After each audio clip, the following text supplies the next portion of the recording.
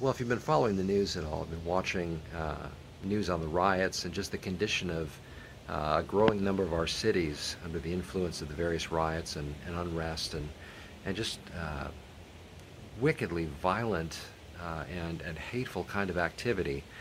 Um, you may have noticed last night, after the convention, the RNC wrapped up last night, and there were a few examples of people just making their way home who were just accosted by, I don't want to say assaulted because they weren't struck per se in a couple of these instances, and a couple of them they were apparently, but at the very least accosted by rioters who were just filled with hate at people who were attending the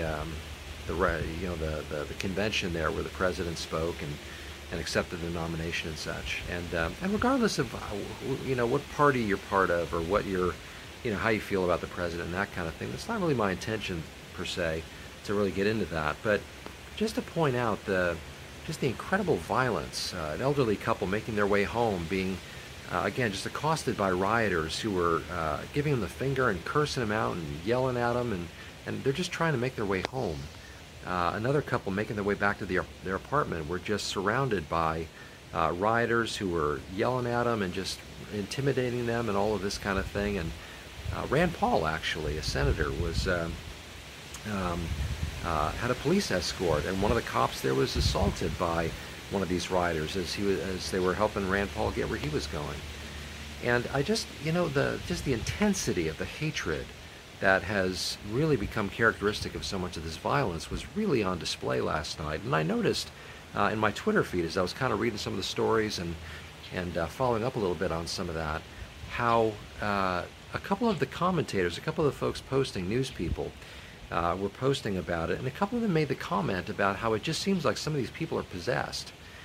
And I couldn't help thinking that, yeah, I mean, this isn't just people disagreeing with each other, which is something that, our way of living here in the United States has always been permitted. It's been encouraged. It's been the foundation for so much of what we've come to enjoy, based on the idea that we have free speech and can talk about things and not have to worry about being violently assaulted because we have a different opinion or view than somebody else. But even that now has become so has been responded to as such hate. Well, that goes beyond just disagreeing. That goes beyond just having different opinions on things. There is a hatred at the heart of some of this that, frankly, I would tend to agree with some of these commentators. I'd almost have to agree that there's something demonic behind that. It's as though raw humanity has been sort of unleashed in our day. And what started with what truly was a heinous crime, the killing of George Floyd under the knee of a police officer, that was a legitimate thing that should have outraged everybody. But it's one thing to be outraged and to want to see change, but it's another thing to take to the streets and destroy and to bring harm to people and to destroy businesses and wreck livelihoods and go after people that had nothing to do with anything with this, and just to use this as an excuse to destroy. Well, again, my intention is not to go on a rant about this kind of thing, but rather just to point to something, that it's becoming more and more apparent that we are, if not right in the midst of, we're certainly moving into that time that Jesus spoke about, a time when the conditions were going to reflect those of the time back in the day of Noah before God brought judgment upon the world in that time. Now, we know in the New Testament that God's going to bring judgment again. It won't be through a flood. It'll be through other means, and ultimately he'll establish his kingdom. But the times that we're living in are definitely fitting the description of how that looked back then. And it's important for us as believers to recognize this, because we're not living in a time that we can close our eyes to and pretend that, sorry guys, dogs are out with me, but we're not living in a time that we can ignore what's going on and act as though this is just a phase that will pass by. I'm not speaking prophetically. I don't claim to have any particular insight into how this will all play out, but I don't really know that the normal ebb and flow of events that sort of rise up and come down and get crazy and then calm down again, I'm kind of wondering if this isn't going to just continue to increase. I don't think it matters who's going to win the White House in this regard. I think that this continued increase of hatred and and not allowing people to have a different opinion without considering it hate. This kind of treatment of our fellow man. I, in ways, I wonder if we haven't passed fail-safe in that regard, and we're just going to continue to increase, and just go on and on and on. And if so, as believers, we need to recognize that. We need to understand the times in which we're living. Jesus didn't talk about the things that he talked about regarding the end days so that we could sort of turn a blind eye to them. But rather, he told these things to his followers so that it would be recognized when it happened. And I think we're living in days that we have to acknowledge are becoming, again, as we said earlier, becoming much more and more every day indicative of those kinds of conditions that he spoke about. So how do we respond to this as believers? What do we do? Well, I think we hunker down. We understand that the times we're living in are going to require us to take a different mindset about living in these days. That living in days like this are going to require of us a much greater sense of our purpose in this world.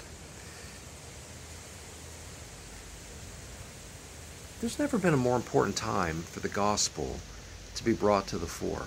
There's never been a more important time for us to recognize that there's only so much time left to make sure that the gospel goes forth. That's our call, to go out and make disciples of the nations, teaching them to observe the things that Jesus said, baptizing them in the name of the Father, Son, and Holy Spirit.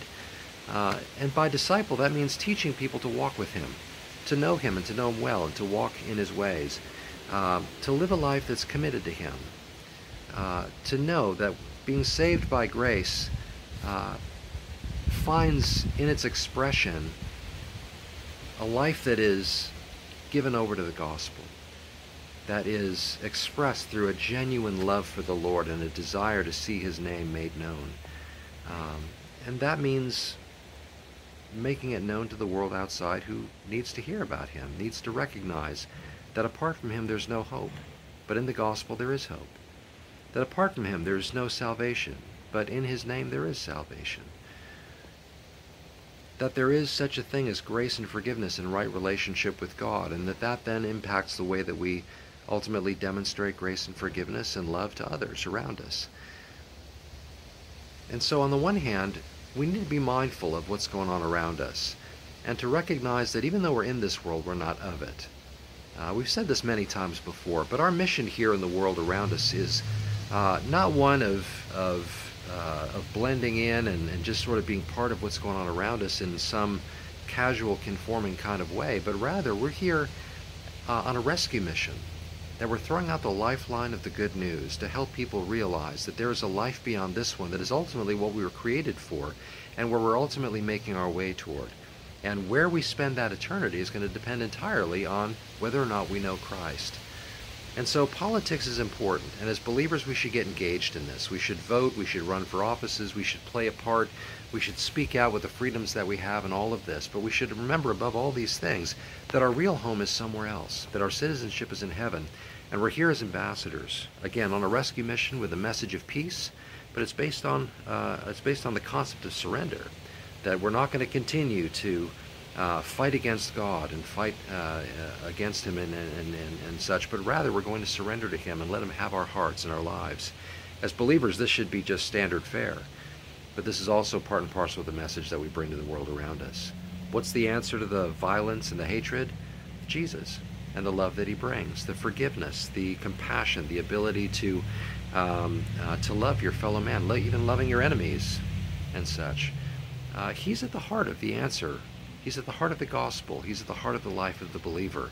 And it becomes more important as the days grow darker that we show that light of the love of Christ and we bring the gospel, the good news, to the world around us. The world is filled with such hate. And again, I fear that it's going to continue to grow that way, that it's not going to lighten up, that there's not going to be an ebb and flow anymore. It's just going to ultimately continue to increase in the days to come. And on the one hand, that means that things are going to get dark and become difficult. But on the other hand, that means we're all the closer to seeing the Lord when he comes for us. And so in the time we have left, let me suggest that we ask ourselves where we're at. Is our commitment to Christ sure? Are we devoted to him not just in terms of our salvation, but are we available to him for the purposes that he may have for you and I in the days in which we live? The truth of the matter is, just like Esther back in her day, you and I are here for such a time as this. And what we do at those days can matter for eternity. We can bring God glory through the things that we do. We can ultimately as we bring the good news to people, we can ultimately glorify him by helping people to come to faith in Christ, to leave behind this world system that ultimately is doomed to collapse and failure and ultimately being overthrown as Jesus sets up his own kingdom one day in the days coming. Matter of fact, how often have we prayed this? Even people who are nominal about faith but have ever prayed the Our Father have said the words, your kingdom come and your will be done on earth as it is in heaven. Well, as we mentioned previously in other podcasts, think of the magnitude of that prayer. We're asking him to come and establish his kingdom, to set up a kingdom of righteousness in this life, here in this world, for all who are there to see. Well, that day's going to come. And between now and then, you and I as believers have a mission to bring the good news to people around us, that they would come to faith, come to walk with Jesus, come to know him, and ultimately be saved. And so, God help us to recognize the times in which we live, not to bury our heads in the sand, not to think that this is just another thing that's going to come and go with an election or someone else in the White House or something like this. And God forbid as Christians we put all our hope in Donald Trump. I mean, I pray for the president. I think he's done amazing things for us that I would fully, wholeheartedly agree with. But salvation and peace ultimately is never going to come from the White House, no matter who's in office. It's ultimately going to come when the Prince of Peace comes. And we're on a mission ultimately to help prepare people for the time when he does. And so that said, God help us again to be mindful of the days in which we live, to be available to him and his service until he comes and either takes us home or we go to see him one way or the other. But God is good, and we're looking forward to seeing him. We pray that he uses us between now and then. Father, we thank you for your grace and your goodness. And in a world filled with hate, in a world where people are just hating on each other with such intensity, help us as your children to respond to that by demonstrating the light of your loving grace. Father, that's going to require you to give us the ability and the strength to be able to do these things because, Father, in our flesh we want to respond in kind. We want to hate back. We want to be angry. We want to be frustrated, and we want to lash out. But as your children, we have a new nature. We have the ability to respond differently. And some of that comes from the knowledge that we belong to someone else, to something else, to somewhere else, as citizens of heaven, as children of the King, as ambassadors of Christ. And so help us, Father, to live up to these things, that would be a testimony and a witness and a light to those around us. The days are growing short. Help us to make them count for eternity. That, Lord, we live each day in the knowledge that it could be our last. We could come see you any moment. And so help us to make the time that we have matter for eternity. We love you, Lord. We praise you. We bless you. We pray for those who specifically come to mind as we think on these things. Use us in their lives to be a witness, to maybe share the good word. And, Father, just to be used by you. Be glorified, and may your kingdom come and your will be done on earth as it is in heaven. In Jesus' name.